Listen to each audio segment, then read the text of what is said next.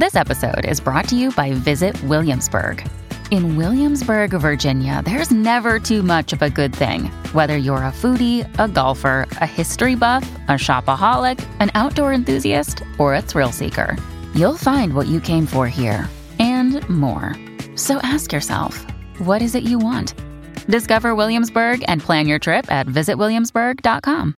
Hello, everybody. This is Marshall Poe. I'm the editor of the New Books Network. NBN listeners like to read books and buy them. So we thought we'd tell you that right now, our friends at Princeton University Press are having a remarkable site-wide sale. You can get 50% off books, including ebooks and audiobooks, with the code 50, F-I-F-T-Y, at checkout until May 31. You can save some real money on Princeton University Press books. I encourage you to go there and check it out.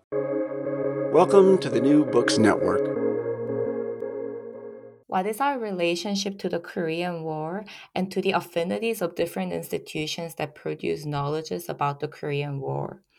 In her book, Warring Genealogies, Joo Kim, quote, conceptualizes racialized formations of kinship emerging from the Korean War as a problem of knowledge, end quote.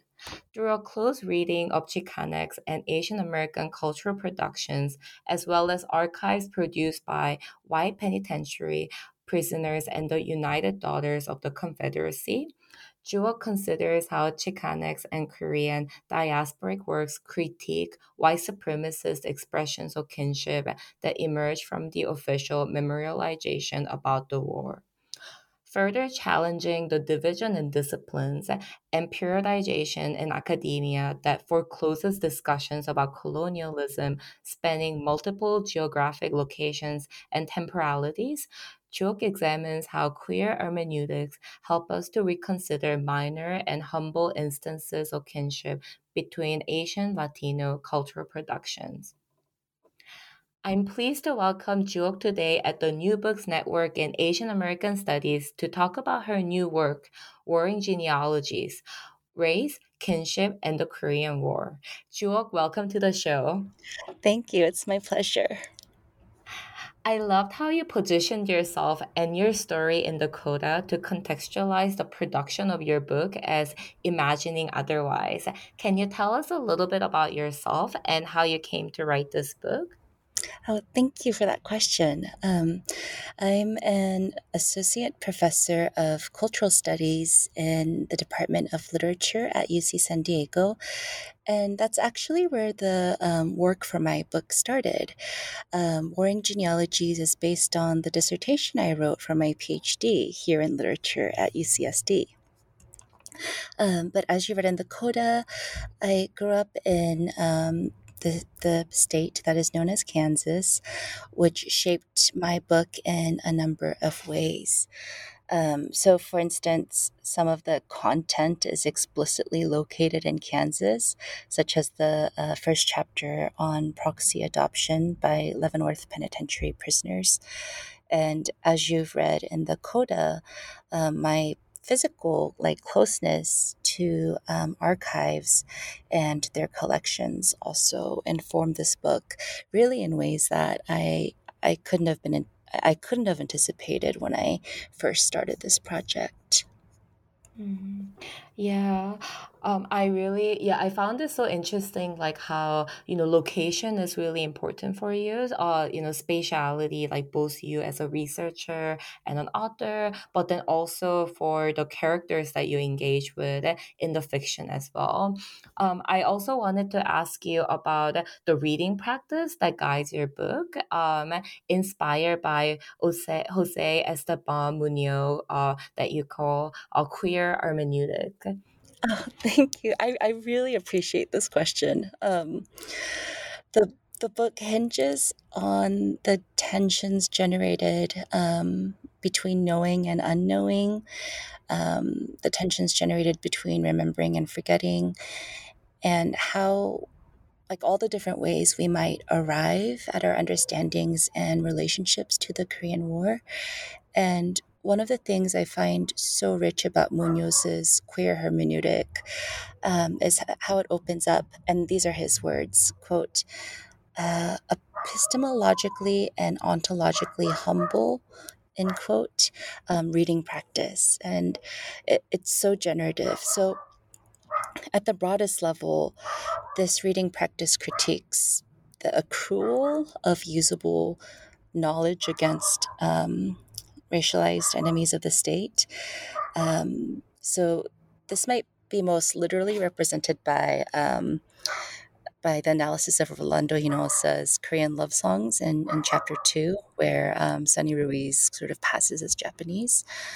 But the reading practice also invites multiple iterations of the speculative. And so, for instance, like the not knowing for sure what happened to family members who never returned from the war.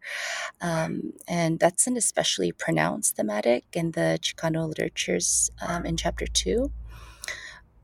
But within the context of the war, I think that this reading practice reflects the number of queer temporalities that refuse to anticipate closure and, really unexpectedly mirroring the unended status of the Korean War itself.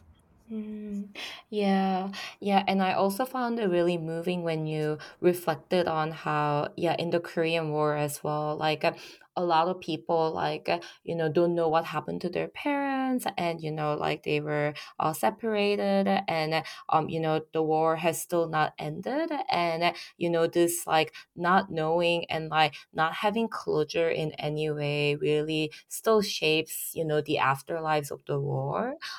So I really appreciated, how you brought the conversations in Latinx studies with the Korean War through queer hermeneutics as well. Um, so in the first chapter, I guess we'll go into the second chapter to which you have alluded to. But this not knowing is really important as you begin with an upside down letter. Can you tell us a little bit more about how you came across this upside down letter, and how this inspired your chapter?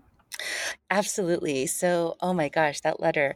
The letter it was reprinted in a prison magazine called The New Era, and it's a publication that, it's had its very like interesting histories, both radical and reactionary.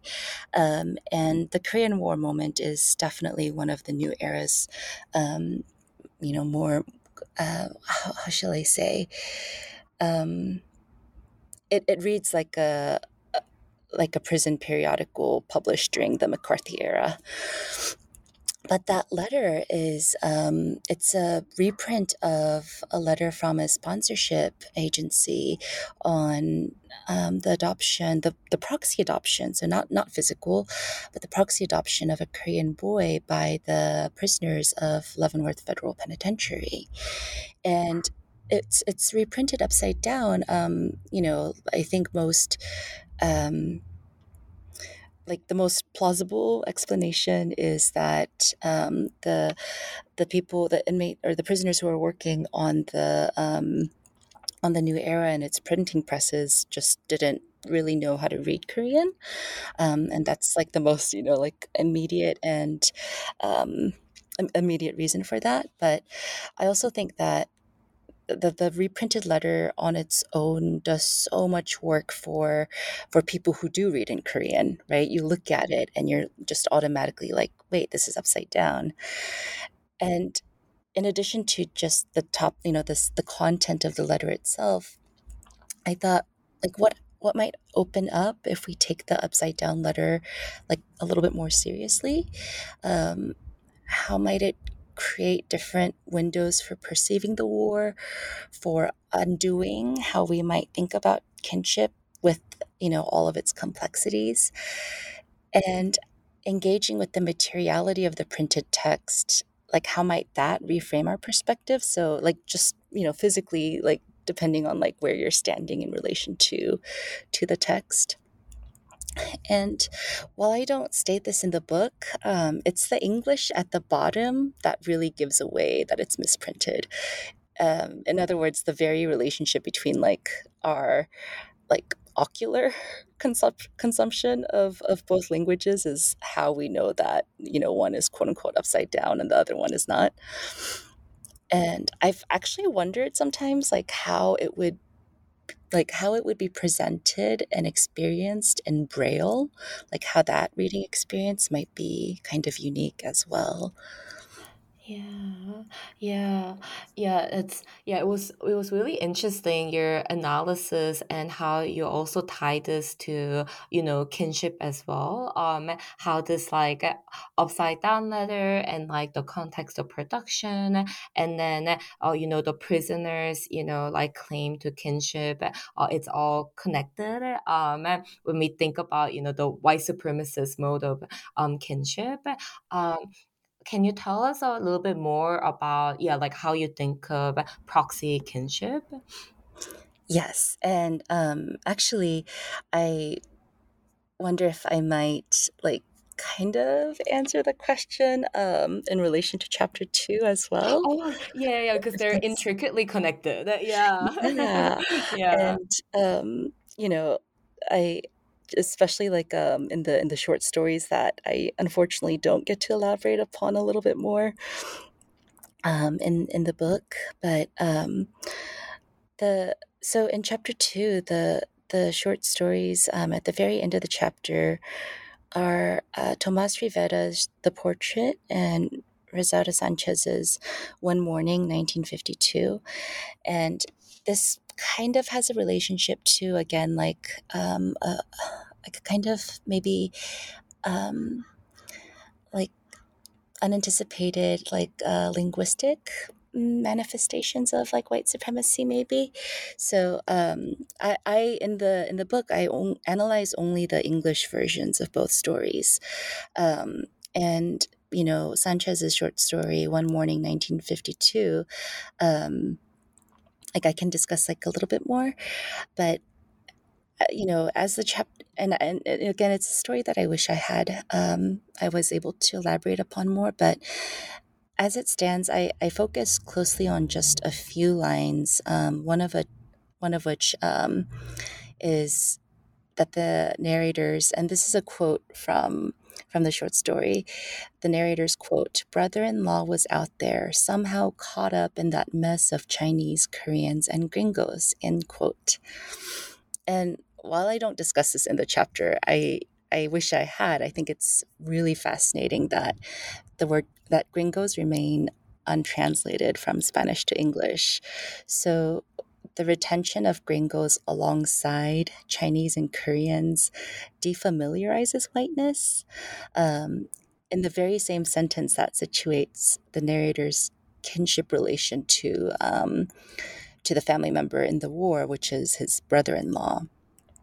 And maybe this isn't like necessarily an example of how the story refuses white supremacist modes of forming kinship, but I do think that there's something in the like derogatory, matter-of-fact use of gringos in relation to Chinese and Koreans that refuses or denies any elevation of whiteness, and that really makes whiteness out of place in the Korean Civil War. And so again, like those are maybe two examples that I don't flesh out in the book that begin to sort of gesture towards like kinship and proxy kinship and proxy war. Yeah, yeah, definitely. Yeah, and then in on a related note, yeah, you also discuss how, the Latino writers talk about Asia as a proxy place of kinship. So thinking about how race also acquires, like different meanings, like depending on, where you're located. As you already talked about.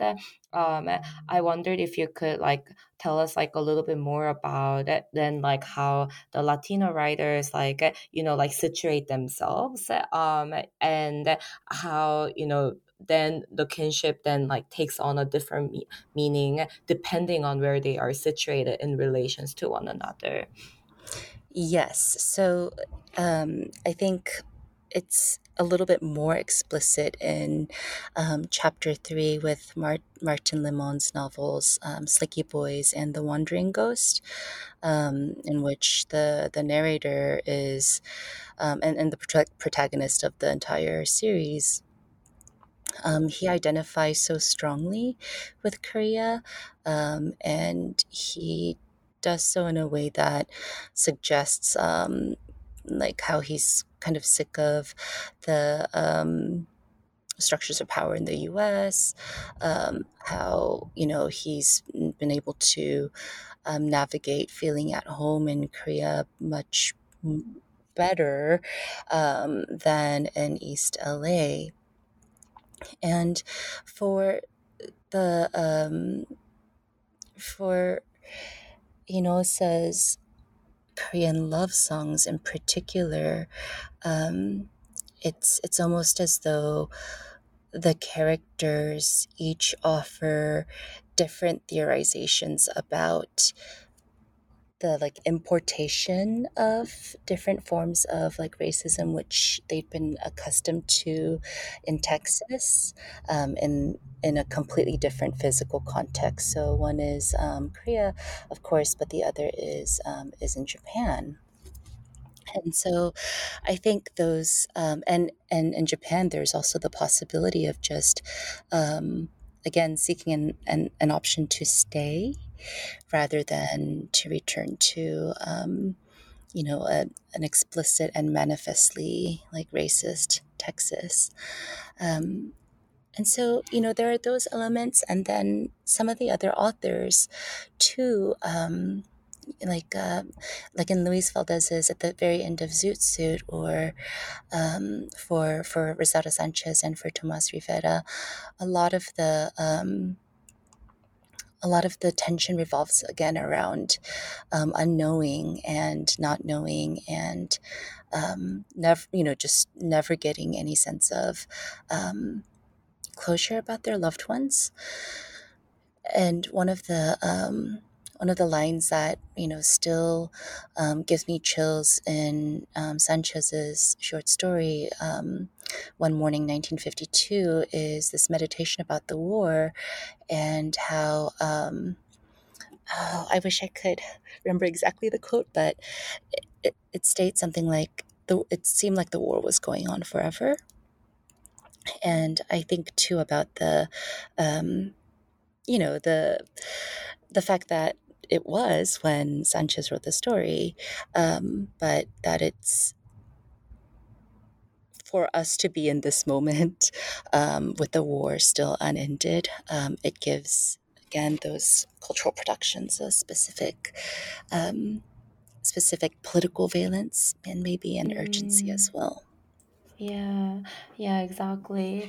Yeah, and I think this relates really well to the other question that I had, because yeah, that quote, about how the war, is going on forever, and like how it is unended, also make me think about the post-colonial, post-imperial aspect of the war, where, with the development of the cities, it's also intricately tied to like the militaristic development that spans, the US and Korea, which you explicitly talk about in chapter 3 when you talk about militarized histories bringing together East LA, Itaewon, and Dongducheon, and how Chicano writers actually, explicitly like draw comparisons between like Texas and Korea about how hot it is, but then also like alluding to, these like bigger histories that actually, bring together the histories of urban development together, which was really interesting when we think about spatial proximities. So I wanted to ask you about, yeah, what for you, what are the political implications of these spatial proximities when we think about, the politics today, like the anti-war activism that is happening, whether, yeah, like how do these stories in a way like shed new insights to, the solidarities that can emerge, about, when we think about spatial proximity? Oh, that's such a fantastic question. So I think the political implications of spatial proximities include thinking more critically about the concurrent militarized development of spaces and places. And while this is in the context of the Korean War, I imagine that that this has been true and continues to be so for other forever or unended wars.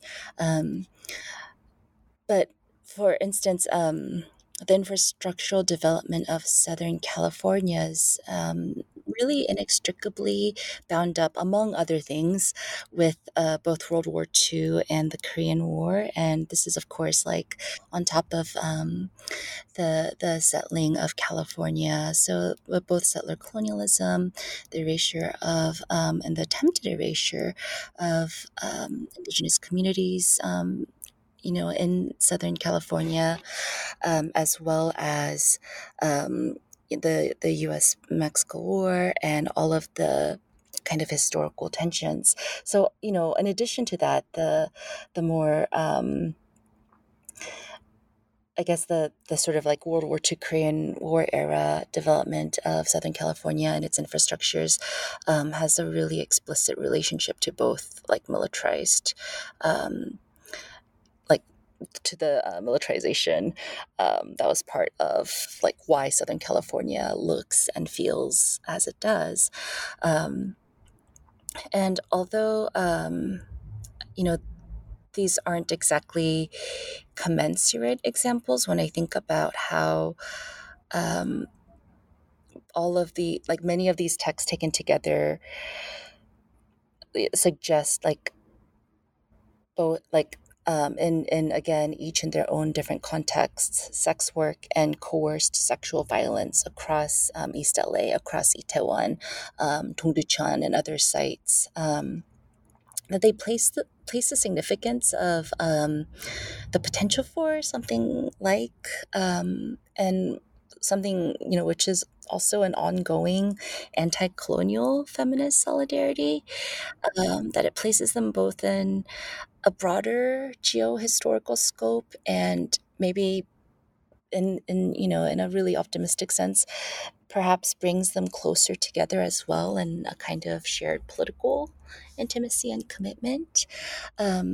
Yeah. Yeah, definitely. Yeah, I think that was what I was thinking of as well, like especially when we think about the movement, like activism to remember the comfort women histories and to like demand retribution that is quite transnational, like quite a transnational movement that is happening across Asia and America. So yeah, I thought this is like all related, like the histories of development, but then bringing like gender into the discussion and thinking about the transnational solidarity movement.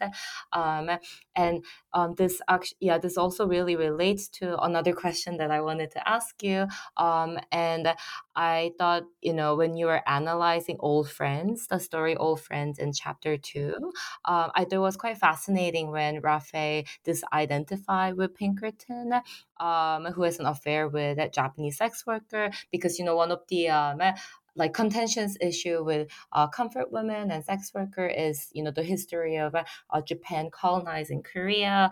So there is this like national division, but then I guess scholars have also pointed out that like Japanese women were also comfort women too, and then I don't think there is much work, on like the solidarity between like Korean and Japanese women because of, the nationalist frameworks that often, frame these discussions.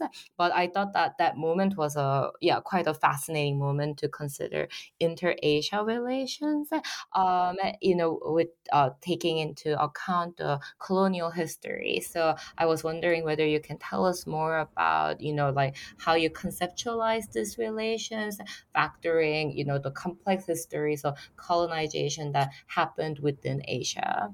Oh, this is such an important question and like such a difficult one.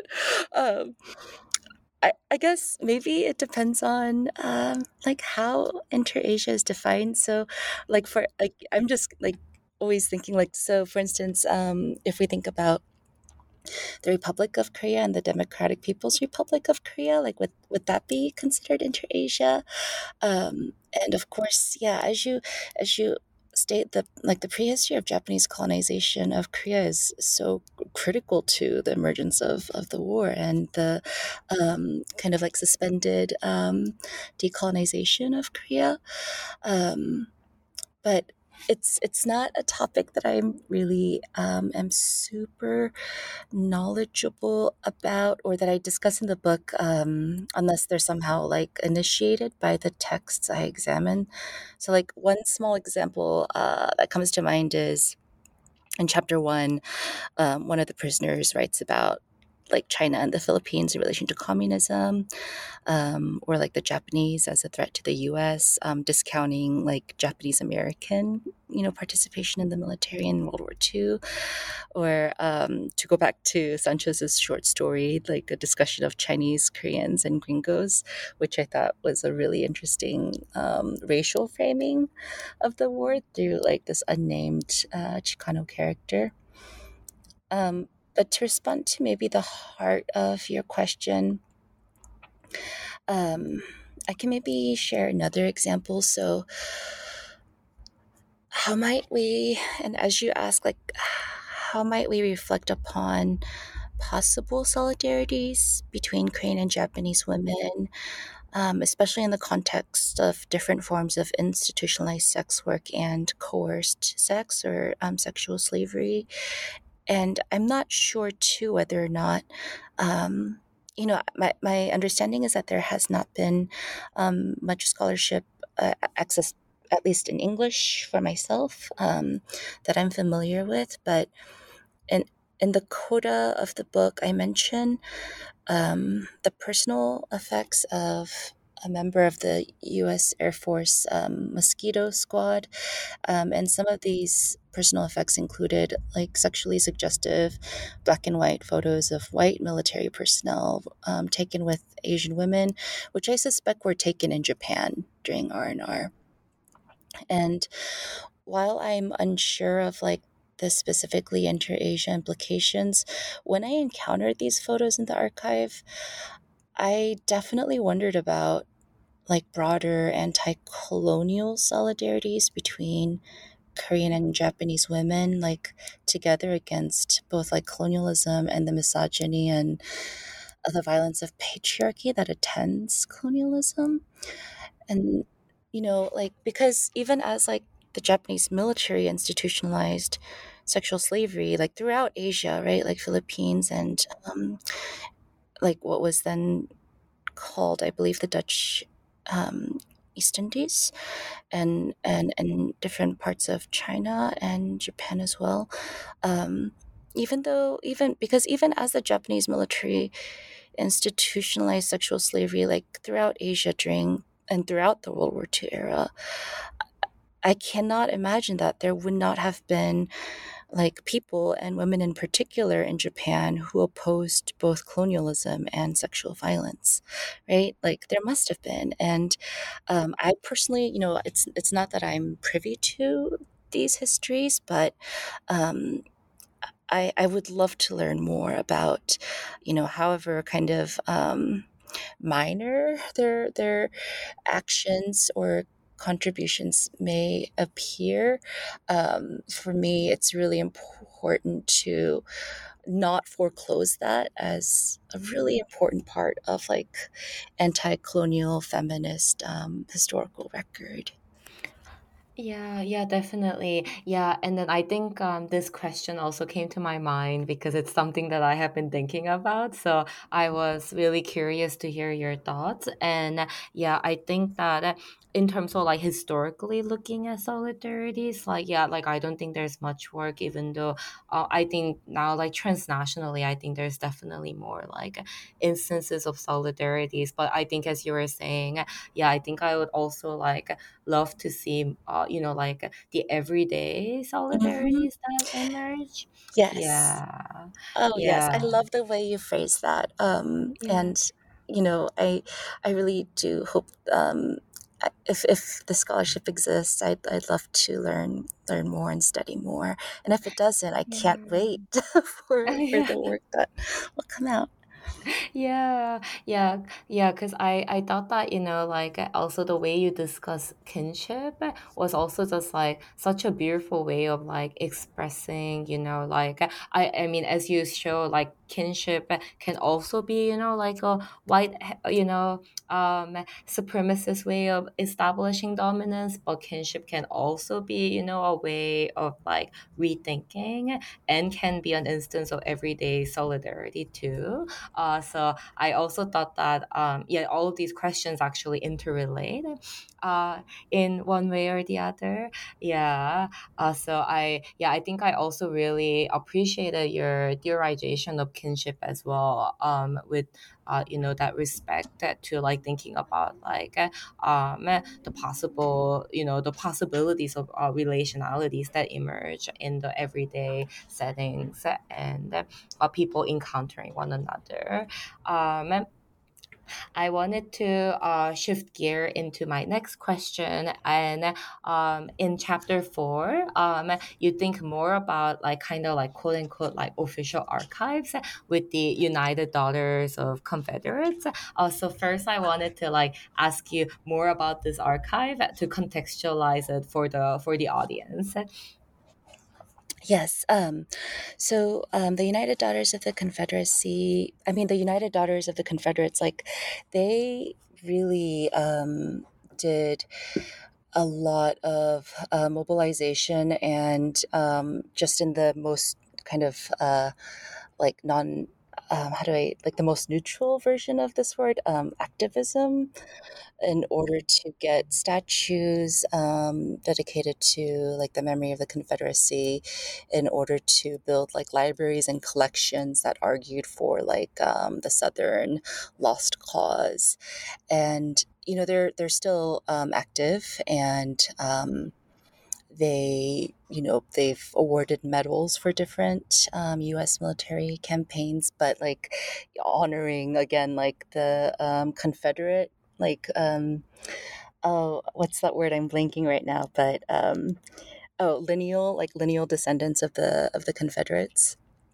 And so their um, their work in shaping the physical space of the U.S. South, with like all the memorials, and the naming of like, or creating archives, and just sort of keeping the Confederacy um, quote unquote alive, is like, it's huge. They just really did like a lot of they expended tremendous effort in shaping like the white supremacist like physical landscape of the U.S. South, uh, and not exclusively the South, but especially in the South.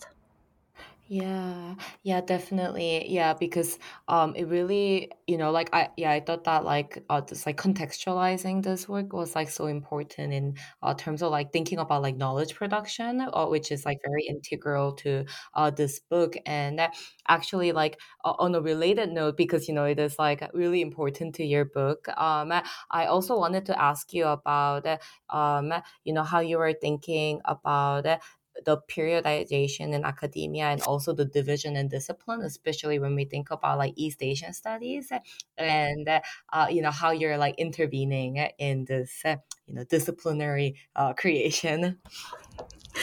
Um, I guess maybe this is in some ways related to the question about like inter-Asia relationships, um, that that uh, that nothing that we study necessarily has to be studied in the disciplines that they dwell in, or that currently exist. And sometimes, I wonder, like, actually, how has like the formation of academic disciplines, so on the one hand, like, there are area studies that have just really explicit ties to um, US like power, and that has everything to do with like post 45 U.S. like reach across the globe. But on the other hand, I'm also curious, like what happens when what happens when we might take like something like the Korean War um, really seriously as within the context of something like Chicano studies. Um, and as well, when I think about like Korean American or Asian American studies, I'm also thinking there's no way to really study this history without learning more about, um, again, both longer histories and, you know, why not study them in relation to each other? Like, what might that open up? And so that's one way of answering the question. But yeah, there's just so much um, fascinating research out there about how what we now come to understand as area studies was really a U.S. Cold War that was engineered on purpose, and that it was it was disciplining ways of thinking that was specifically like it was engineered by design. Yeah, yeah, and then it like forecloses. In a way, like this knowledge production itself, like really forecloses relations, and like alternative forms of knowledge that can actually pop up if we like don't think in terms of like these like disciplinary divisions. And yeah, I really appreciated that discussion as someone who is situated in like East Asian studies and like gender studies, but and also like Asian American studies, and I guess was also like navigating that field as well, yeah. I'm and really excited to see where you take uh, how you will innovate all of these existing ways of knowing. Oh, yeah. Thank you. Yeah. Yeah. And, it's like something that I'll think about a lot too. So I think seeing, like your books, like important intervention into this was also just like really helpful for me in thinking about like what I would also like to do with my scholarship as well. So yeah, I wanted to ask you about that. And on a related note, so in chapter 4, you talk about the United Daughters of Confederacy archives, and then you show how Susan Choi's novel Foreign Student disrupts the homogenized historical narrative. Um, yeah, and I wanted to ask you about Susan Choi's novel, whether you can contextualize that, and then how the novel disrupts the homogenized historical narratives. Oh, I really like this question, especially because there's like a lot of the history behind the foreign student is actually not part of the book, and this it ends up being like really biographical, and so um, a lot of what I know about Choi's novel and how she came to write it is from an interview she gave from a site called Negative Space. Um, but so her father was a Korean immigrant, and her mother was first generation Russian Jewish American. And the origin story for The Foreign Student, which was her first novel, it's based on her father's experiences, like during and after the Korean War and his emigration to the United States, like himself as a foreign student. And while Choi's fathers did not disclose, like to her, like to Susan Choi, like much of his encounters with the war, she's like stated that he used to have nightmares or night terrors that would like wake her up, um, because it was just so like he just had all these like vivid memories that would surface while he was sleeping. And learn just trying to find out more about his history was like a catalyst for the novel. And as for like how this novel about the Korean War ended up in like the US South, like it is some of it is like pretty biographical. So her own father, just like Cheng An, the protagonist of the novel, arrived in the U.S. from Seoul in 1955 to attend the University of the South at Swanee. And the reason he went to school there was because he just wrote to colleges and universities until one of them wrote back and offered him a scholarship, and that was the University of the South. But in addition to thinking through the U.S. South as a prominent setting for the novel, there's a question of colonial genealogies as well, because Choi's grandfather was a prominent intellectual during the World War II post-war period, and he actually enjoyed a degree of success. And so there were some questions about whether or not Choi's grandfather was a collaborator with the Japanese colonial regime. And it's in this interview, she stated that she's unsure whether that it's an open question. So I've always been struck by the impacts of Choi's father not wanting to discuss his past in Korea, and finding that despite his conscious waking reluctance to talk about the war nonetheless emerges through his night terrors. And his sleeping unconscious self ends up betraying his desire to forget the war, even as the Korean War is, paradoxically remembered as the forgotten war, at least in the West. And so I think that's one of the kind of historical disruptions that the novel presents. And there are other instances as well, the moment in the novel where Cheng's in front of this he gives lectures about Korea in front of Episcopalian audiences. That's how he gets his his scholarship. And I'm always struck by his because his audiences don't know anything about Korea, how he kind of ends up manipulating slides and putting them kind of out of historical order to to share a version of Korea and Korean history and the history of the war. And to sort of deliberately pervert that history, on purpose, again, as an example of the text kind of working against homogenized historical narratives. Yeah.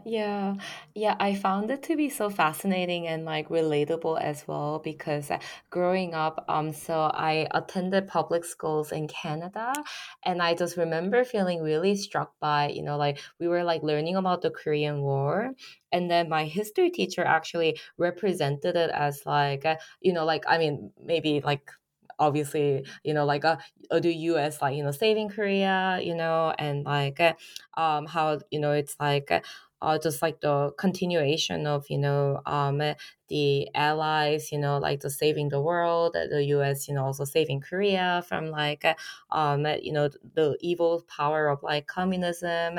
And I just remember thinking I was a high schooler at the time, and I even from very little I knew, and just from having conversations with my grandparents and my parents, I just knew that was just not true, so I think reading your chapter on foreign student, because I haven't actually read foreign student, I was also just thinking about these instances of discrepancies in my own education, and I didn't personally disrupt anything, but just how in my head, yeah, I wished I could. I see your work for New Books Network as the best kind Oh, of political disruption. oh, thank you. Yeah. And I hope that, at this podcast that, will also reach a lot of people too. And that, as a form of public scholarship, that, this will engage with the audience who, may have had similar experiences, because I imagine that this is actually quite a, like a lot of Asian Americans probably have like similar experience, and also Asians in Canada as well, with Mm-hmm, this mm-hmm. representation of history. Yeah, yeah. So I wanted to actually now move on to the final New Books Network question. So it's the final traditional MBN question is, what is the next project you're working on? Oh my gosh. The next project I'm working on um, it would be like the next research project is is a book loosely about North Korean print culture. Um, and I I it's still like in Kuwait, it's still coming together. And so, like, the time period and the pieces of print culture themselves, they're kind of always shifting, as well as um, the kind of like geographical sites that I wanted to examine through North Korean print culture. Um, and so that's the next research project. But it's in development. Um, and the collaborative project I'm working on is it's a 3-year Mellon grant at UC San Diego called Speculative Environmental Futures. And we're really going to kind of kick off that project starting this fall quarter, actually. But it is about like the primacy of literature for thinking through. What the speculative allows us to imagine and build for for for mm, contending with um, the climate crises and the questions around environmental degradation and environmental justice. And so, there's like two kind of like one more immediate public facing project with an end date, and then the first, which is again, like in process, early stages, thinking about North Korean print culture. Oh, both projects sound super amazing. And yeah, I'm really excited to, see your works coming out of it, coming out of these two projects that are going on. Yeah, I feel like speculative fiction too is also just like always so fascinating because it is like imagining otherwise. Hmm. So yeah, I'm really looking forward to that, and also learning more about print culture in North Korea because yeah, I don't know that much about it. So it's Oh, gonna be right. exciting. Yeah, I Yeah. mean, by design, right? Yeah, yeah, yeah, exactly. So, Yeah. yeah, we're meant to not Yeah. know about it. Yeah, yeah, exactly. So I'm really looking forward to, seeing your future works through these projects. Thank you, and I'm Yeah. really, like, excited for your research too, and I can't Oh, wait to see where it goes. yeah. Thank you so much. Yeah, and thank you so much for, being in conversation with me today and for sharing, your thoughts and your incredible work with the audience today. Thank you.